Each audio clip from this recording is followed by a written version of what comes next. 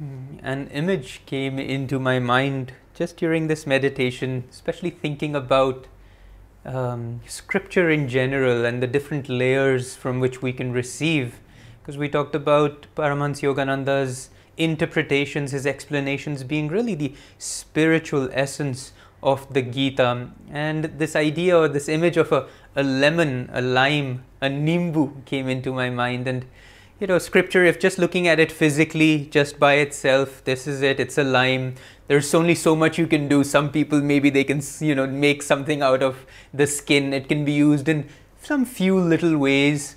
It could even be used as a paperweight, worst case scenario. But in itself, it can give us only so much. If I want more from it, then I have to go deeper into it. I have to cut through it. And then inside, I find the juice, and that is what most people are looking for. They want the juice. What can I receive? What can I consume from this? However, there's other things inside, and that's the seeds. And a yogi, he looks for the seeds, because the seed then can be planted and more lemons can be found in the process. And those seeds are what we are looking for even in the Gita, in all scripture, in all of life. That if we can plant that seed and let it grow, rather than just having consumed the juice, enjoyed that moment, and then what? We need something that continues to grow and cultivate a greater reality within ourselves. So let's look at the Gita now from that perspective, see what seeds jump out at us today. We left our study together on chapter 2, verse 31 and 32. And in this, Krishna was starting to tell Arjuna more on a personal level why this battle is important for him. He went through many different levels, on a larger cosmic level of the soul, on just another level of the understanding of Dharma, and now he's brought it down to a more personal reality. And let me just say this verse again, in which he says, even when viewed personally from a standpoint of one's own dharmic duty, there is no occasion for grief or hesitation. Nothing is more propitious than for a kshatriya whose duty is to fight for righteousness, to battle for what is right and true. Blessed and fortunate are you if you must even give your life for such a cause. Such a death will open to you the gates of heaven. So we talked last class about the different 4 layers of the caste being as certain stages of consciousness within us, starting at the Shudra, ending at the Brahmin, starting at matter, kind of hypnotized, matter-driven, fixed in our realities, looking only for what I can get right here, right now, put out the least amount of energy, all the way to knowing that God is the only reality. So we've got these 2 ends of the spectrum, and each of us vacillate between these 2 ends, and throughout the day, in fact, throughout even a few minutes, we can experience at least 3 of these 4 states. Not all of us easily get to the Brahmin state as we would like, but here the important stage for us to remember is that of the Kshatriya. And this is where Arjuna is, and this is where each of us are in our spiritual journey. A Kshatriya is truth seeking, he's not yet founded. The Brahmin is truth experiencing and truth sharing. So Arjuna is at that stage, and for a Kshatriya it's very important to fight. That state of consciousness is the active part where battle must be done. And this is another interesting part which perhaps we missed last class as we lost the internet, where Krishna says, blessed and fortunate are you even if you have to give your life for such a cause, because such a death will open the gates of heaven.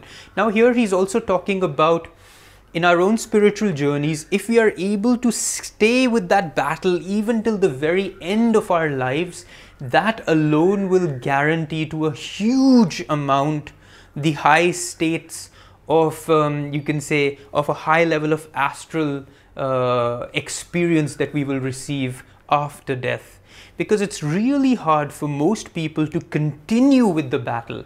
They might be spiritual in the sense that they believe in God, they still, know that the truth of life is that we're all one and God's all that exists, but they've given up the battle. They're not active anymore. They're not enthusiastic about the fact that, okay, I have to do this, this is where I'm going. And we start settling down, we get stagnant, we say, okay, I know God is there, maybe I'll meditate now, maybe I won't. And somewhere along the line, we move from Kshatriya down, hopefully only to the Vaishya, but often to the Shudra level, where now only if there's fear, if something bad happens to us, then we're like, God, help me, because it's out of fear that we reach out to Him, no longer out of love for Him that we reach out to Him. So those of us who stay true, even to the battle, even if we've not ended up being victorious in this life, but stayed with the battle till the end of this life, we too will attain a very, very high astral experience at the end. Then he goes on to say, but if you refuse this opportunity for righteous combat, in rejection of your duty, you will incur sin. Now, sin here has to be understood in the right context. Sin essentially means karma, because it's that will keep you enmeshed. Sin is that which takes you away from God. And all karma, I'm not talking about bad karma here, all karma, good, bad, is just of this world. Even good karma will continue to keep us involved in this world. Fortunately, good karma first helps us get closer to the light, but it won't take us into the light. And so when Krishna is talking about here, he's saying, if you refuse to do your dharma, now our dharma just on a spiritual level is to fight this battle, but also on an outward level. What is your dharma? Are you a husband? Are you a wife? Are you a mother? Are you a father? Are you a friend? Are you a banker? Are you a lawyer? What's your dharma? What responsibilities have been given to you? And how much of that responsibility are you righteously fulfilling? Now, some of us are in the wrong place. I am a lawyer, but I'm not meant to be a lawyer. My dharma lies perhaps in seva, in service, and I'm not there yet. And so as long as I'm not there yet, I incur sin as I continue to incur karma. And when I get into my dharma, even outwardly, that begins the process of the neutralization of karma, and that is what we are looking for, and this is what Krishna talks about here. He then goes on to say, other warriors will assume that you have avoided fighting out of fear. Those who have thought highly of you before will come to regard you slightingly. Your foes will speak your name with contempt and with ridicule. Could anything be more painful? Now, of course, on the surface, this seems like Krishna is talking about Arjuna's pride as a warrior. Like, people will talk badly about you, and don't you care about what people will say about you? And maybe on a surface level, that's true. Maybe on the surface of the lemon, you could do something with that. But again, what Krishna is really talking about, because he's talking about other warriors. Now, we know these warriors are inside us. We know these tendencies are what we are battling against. And Yogananda says, if you turn away, if you run away from any one of your tendencies out of fear, if you run away from any karma out of fear, it only grows stronger. And the next time you have to face it, it'll be more powerful than before. So Krishna is essentially saying, Arjuna, it's now or later on, these guys will have even more power over you. They'll not even care about you. They'll treat you with resentment and pitifulness and say, ye kaun hai? So the idea here is face this karma now, face your dharma now. Face not just this battle again. Face your dharma, what you must do, even if it's a little hard, even if on the rational level you feel, it would be so much better if I didn't have to go. It would be so much easier if I could just circumvent this. But then that thing that you avoided, that tendency that you looked away from, that dharma you didn't fulfill, they will get stronger the next time, and it'll only get harder for us. So this is really a call to action. Act now. Swamiji wrote a beautiful book which he called Do It Now. And this is really what Krishna is saying. Now is the moment. Now that you're aware of their presence, fight them, act on them, do something. Otherwise, if you turn away now, it's going to be harder the next time. If you are killed in battle, you will attain heaven. He says the same again. If you win this war, you will obtain earthly glory, which means if in this time I'm actually able to overcome all my tendencies, I will live in perfect self-control, in perfect glory of my body and my mind, of this physical reality too. I will have perfect, what's the word? I don't want to say control, but the reign of this kingdom will be perfect, this physical kingdom. Mastery. Self-mastery is the word. Thank you. Arise, therefore, O son of Kunti, determined to fight. Be even-minded in the face of pleasure and pain, gain or loss, victory or defeat.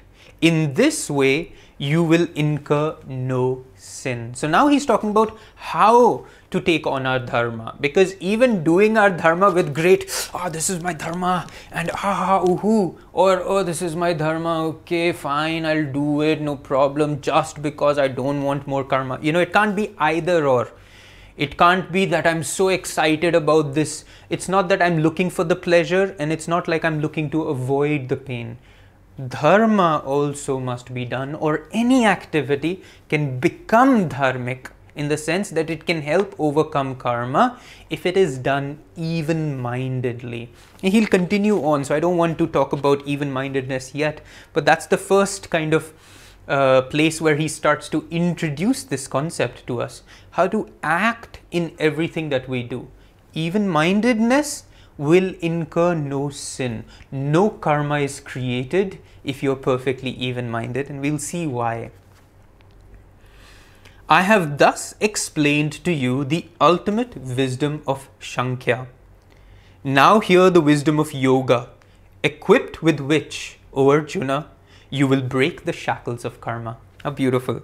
I have thus explained to you the ultimate wisdom of Shankya. Again, this is another little moment for us to realize Krishna is not trying to tell Arjuna why he has to kill people.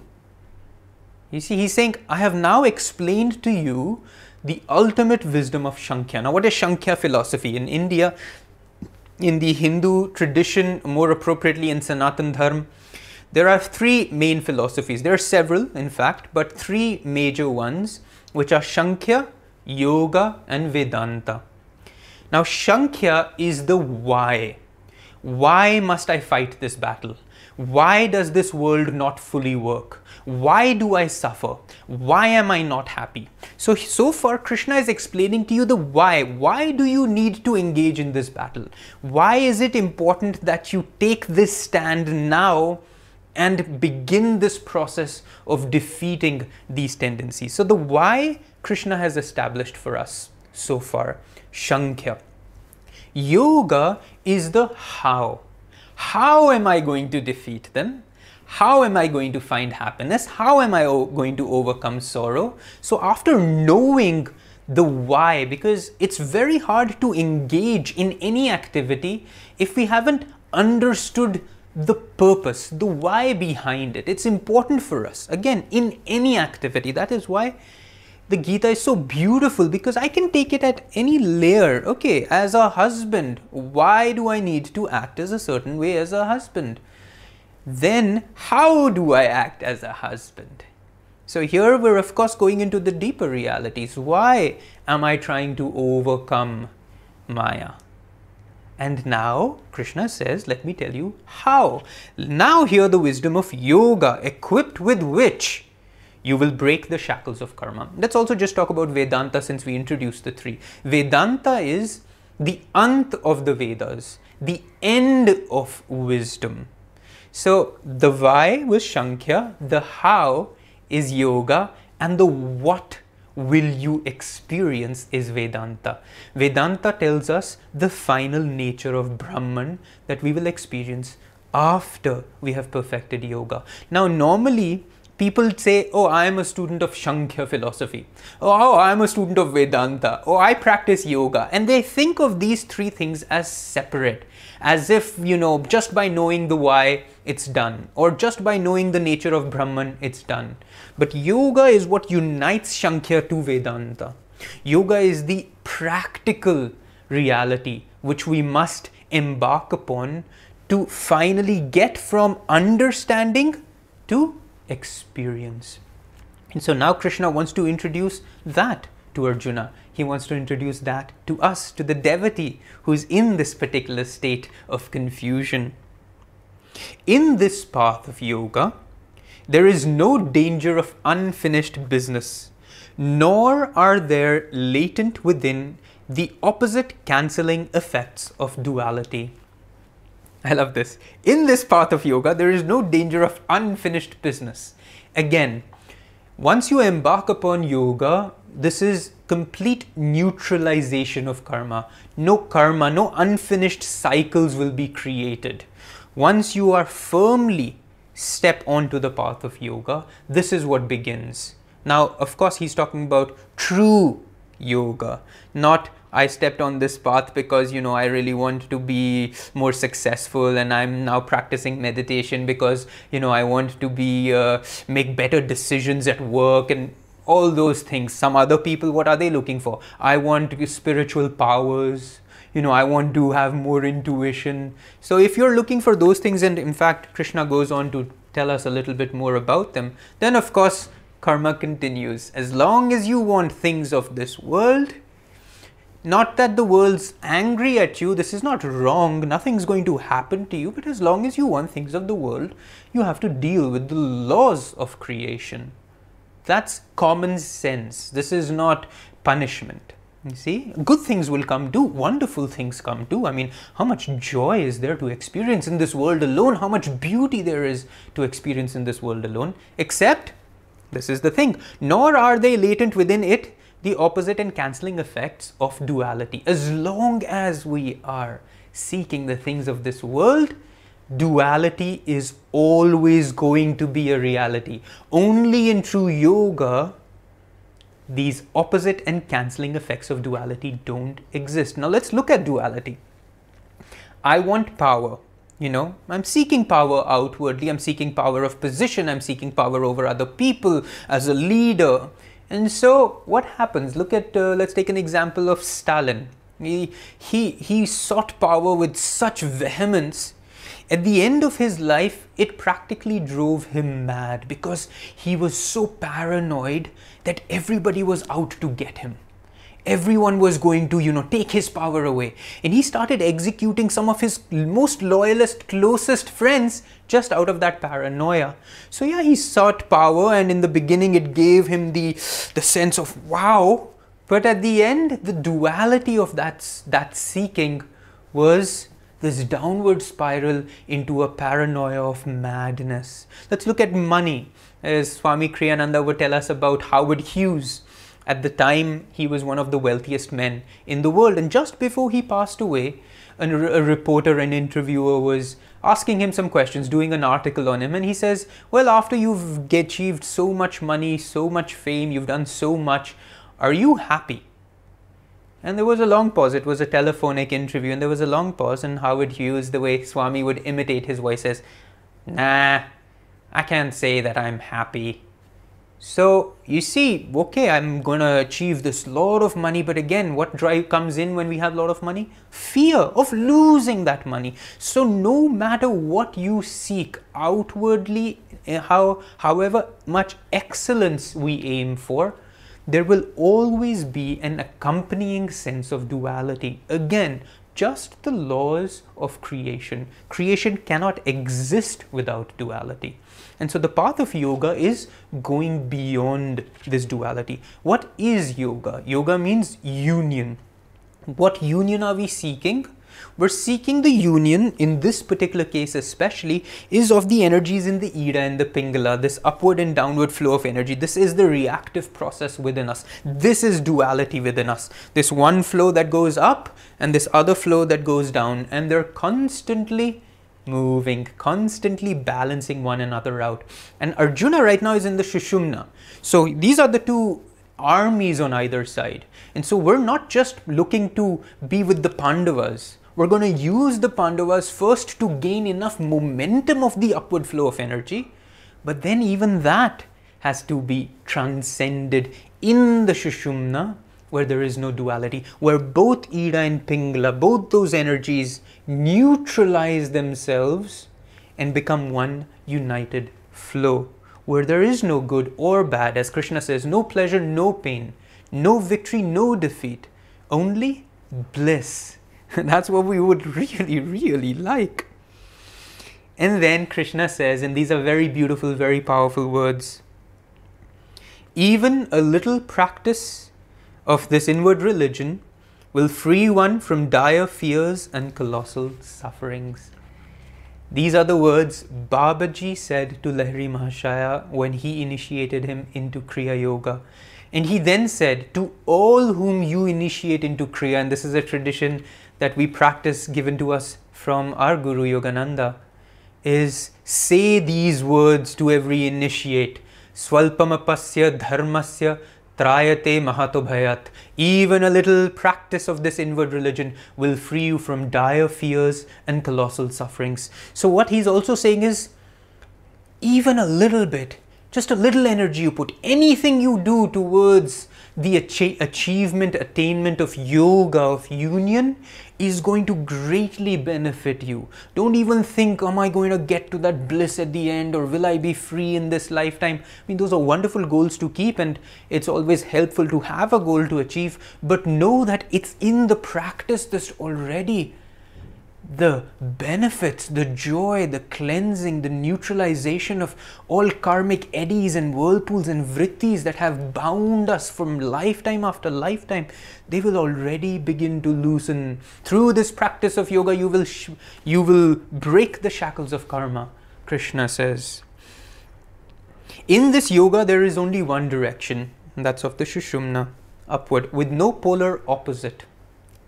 The reasonings of the undecided mind, caught up as it is in duality, are endlessly variegated and ramified. So as long as we stay in the mind, and this is where Arjuna is right now, fight, don't fight, good or bad, is this right, is this wrong, he's my friend, he's not my friend, first he was my friend, papa, pum, pum, pum, pum, all these reasonings. And of course we're looking for the intuition of Krishna, and this is what the Gita is representing for us, that intuition. But once you get into the inner practice of yoga, that flow of energy becomes one directional, and everything starts to fit into its right context. O Arjuna, fixity in the state of samadhi cannot be theirs who cling to personal power and sense pleasures. So again, Krishna is really saying, even in this practice of yoga, there are pitfalls. There are people, and I think we should all count ourselves in that list, who, if I were to think, if I had all the powers of the universe, if I had the entire universe within me, what would I do with that? And my immediate thing would be, it would be good to, I'd build a nice temple, I'll do this, I'll transport myself whenever I want to, whichever place I want, I'll use my powers to help people indeed, but I would like them to know that I have helped them. There's always the egoic, because right now, in this particular state of our consciousness, God cannot even give himself to us, because what would we do with him? We do petty little things, fulfill our own desires. And so if you are seeking personal power and sense pleasures, even through the practice of yoga, know that the fixity of the state of samadhi will not be yours.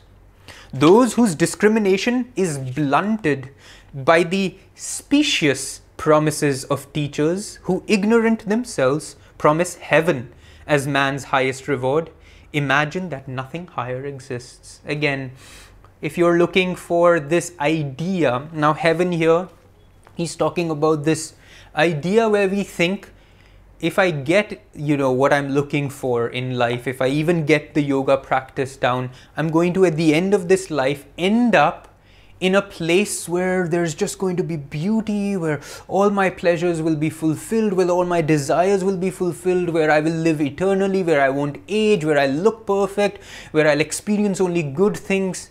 Even if you think that's what you want, even that's just not high. I love this word over here. Where Krishna says, blunted by specious promises of teachers who, ignorant themselves, promise man's highest reward as heaven. I had to look that word up, specious. I don't know if that's what Krishna meant, but this is certainly what Yogananda and Swamiji are giving us. But specious means superficially plausible, but in actuality false. So on the surface it seems like, wow, that's a good thing, that's a nice thing, and that's even potentially true. But then if you dig deeper, it's only a lower truth. It's not the highest truth. And if you're seeking any lower truth, then that state, the ultimate state of yoga, will never be yours. Vedic rituals lead not to oneness with God, nor do promises of superior pleasures in the astral world. All these lead rather to repeated earthly rebirths. Now, of course, when he's talking about Vedic rituals here, Krishna is not specifically, in the context, he's talking about the rituals prescribed in the Vedas, but he's talking about outward observances that we have. Our pujas, our worship, our prayers, he's not putting them down in any way, first and foremost. But what he is saying, the yagyas and these fire ceremonies, he's saying in themselves, they will not lead you to the highest. They are, as we said, they're still of this world. They'll help you attain good karma. They'll help you be in readiness, perhaps, to then standing on that foundation to reach higher. But in of itself, it can only take you so far. These outward observances, whatever they may be. Those who, incapable of discriminating between right and wrong, seeking personal power and sense pleasures, again and again he's reiterating this for us, by the practice of Vedic rituals, deepen their ego attachment.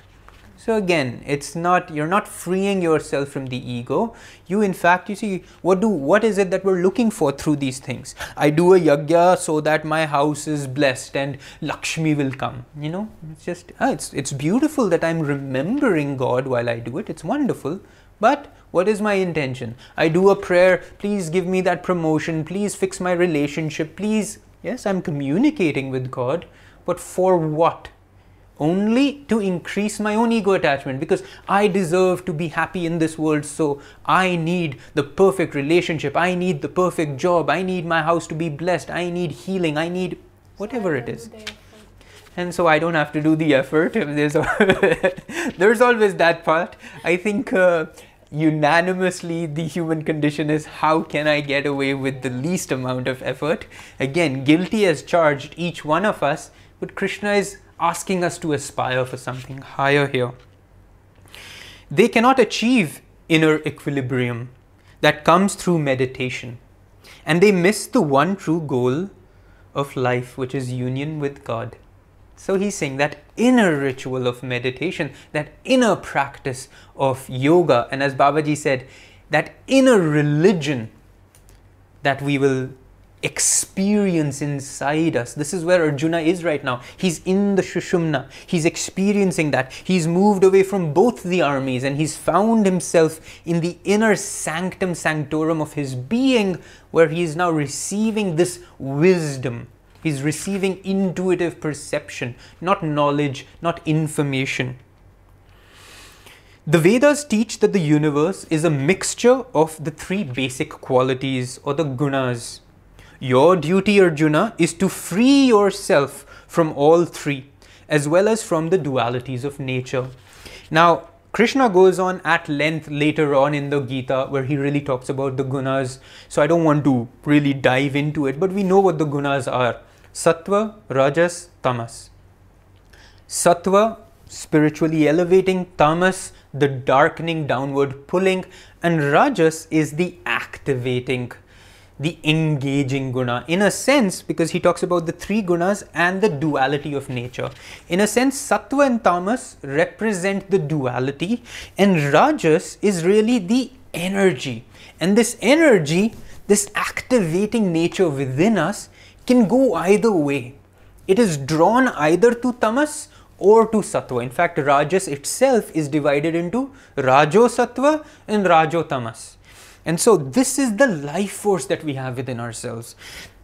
And Krishna is talking about neutralizing both sattva and tamas, not just let's just go only for sattva. And again, this is important for us to realize that we can't get to where we want until we first get to sattva, but even sattva is not the goal. Here he says, free yourself from all three. In this chant, there is triguna rahitam, beyond the three gunas, the state of turya, which comes after sattva, beyond sattva, where neither of these three add mixtures of our own nature. We're all made up of all three. We all express, just like the caste system, all three at different moments. And it depends eventually on how close we can get to sattva, from where then we can ascend beyond. And as I said, Krishna will talk about this much more in future chapters. The way to this achievement is to remain ever calm in the self, free from any thought of either acceptance or possession. Again, Krishna comes back to that state of even-mindedness, that calmness that we have to find in our meditation. And this calmness is what? It is calmness, in fact, is the state of yoga. Why? Calmness is when all the ripples, all waves cease. And what are waves? Waves represent duality. For every rise, there is a trough. And so as long as there are waves, either seeking pleasure or experiencing pain, whether good, whether bad, as long as there are waves, it becomes very hard for us to get into that process. So even as you enter your meditation, even as you take on any activity, first experience that stillness and that calmness where the waves are as close to neutralized as possible, and then and only then will that true state of yoga come. Calmness is the active state of yoga you and I can experience here and now, in every moment, in every activity. So let's end over here, just because it'll be nice and helpful for Narayani to take all the concepts that we've talked about and just summarize them a little bit. In fact, those of you who don't want to listen to these long-winded talks can just get to the last 5-7 minutes of Narayani's, where you just get the essence, you get to the seed of what we've talked about. So let's hear a little bit about that now. Narayani, you have any thoughts? Got 3 points that I thought were very useful to keep in mind. Lovely. It's amazing how much knowledge, information, inspiration comes from the scriptures, and it's good to have pauses in between where we can digest and assimilate at the cellular level, because such a deep information needs to be integrated more deeply. In fact, if there are 2, 3, 4 points that really struck you, we should meditate on them and try to deepen our understanding and realize those concepts within us, so they don't become just intellectual, nice sounding words. So from what you were speaking today, I really like the concept of the path and the good karma. All of us have very good karma to come onto the spiritual path, but perhaps not good enough karma to stick to it until the end. And that's where we need to be very cautious and make sure that we keep investing seeds of good karma into our spiritual bank account.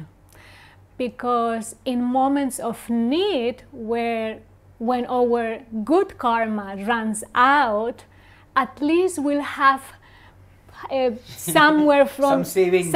Some savings from where to take and make use of it. Because the truth is, we are right now spiritually from where we left it in our previous lifetime. This is just a continuation from where exactly we left it. So it's going to be important for us right now at this stage of your life. I don't care if you are in your 80s, it doesn't matter. You have still time to keep increasing your good karma by introducing meditation in your daily life, by performing your activities with a little bit more detachment, by bringing more generosity in your daily life, by loving more, by becoming more calm, by developing more compassion and patience on all those things that we want to develop, because all those things that we will keep developing within us will bring in with us in the next lifetime. Perhaps this is your last life, who knows, maybe you are very advanced. I know I have many lifetimes ahead of me. So it's good for me to keep the understanding of the spiritual path, that is not just for this lifetime, it's a long term. And the more I'm aware that everything I do matters, and it gets registered vibrationally in my DNA, in my soul, in my footprint, that's what I'm going to bring with you in my next life and pick it up from there. So this is, I think, something important for us. Everything counts, and what we do right now, we are spiritually investing in our bank account. The other thing that you spoke about was about our Dharma and how we go about it. Perhaps, again, you are a mother, or you are a doctor, or you are a banker, or whatever you are. Make sure that you do perform your duties in the best way you can. So you embrace it fully. If you need to spend 3 hours with your children because you know that's what is being asked of you, the more you do it joyfully, without resisting that situation, the more you will overcome, and you will perceive your Dharma as something that has been imposed to you, or even as a bad karma. Sometimes the problem is we don't know how to fully work with our Dharma and to face that karma. Someone once asked Swami Kriyananda, Swamiji, how do I know if I have overcome a fear, if I have overcome that specific karma? And he replied, when you don't fear it anymore. So what happens sometimes is that we are afraid to give ourselves fully to whatever is being asked of us. And sometimes it's being asked to spend 3 hours listening to your wife, or 2 hours playing with your kids, or doing these things for your in-laws, whatever, or spend a few more hours at work, and then finish that Dharma so joyfully and so detached, as Surya was talking today about. Remain in that state of even-minded and cheerful. Okay, I did it. I know I did my best.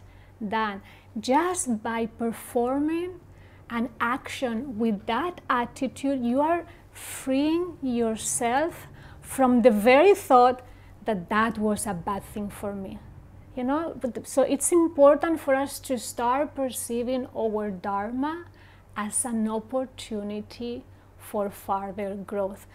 And I'm going to end here with the most, I think, important thing of every scripture. True scriptures will always encourage us and will always ask of us to go within, to experience things within ourselves, to go to the Sushumna, to go to where Krishna lives at the point between the eyebrows.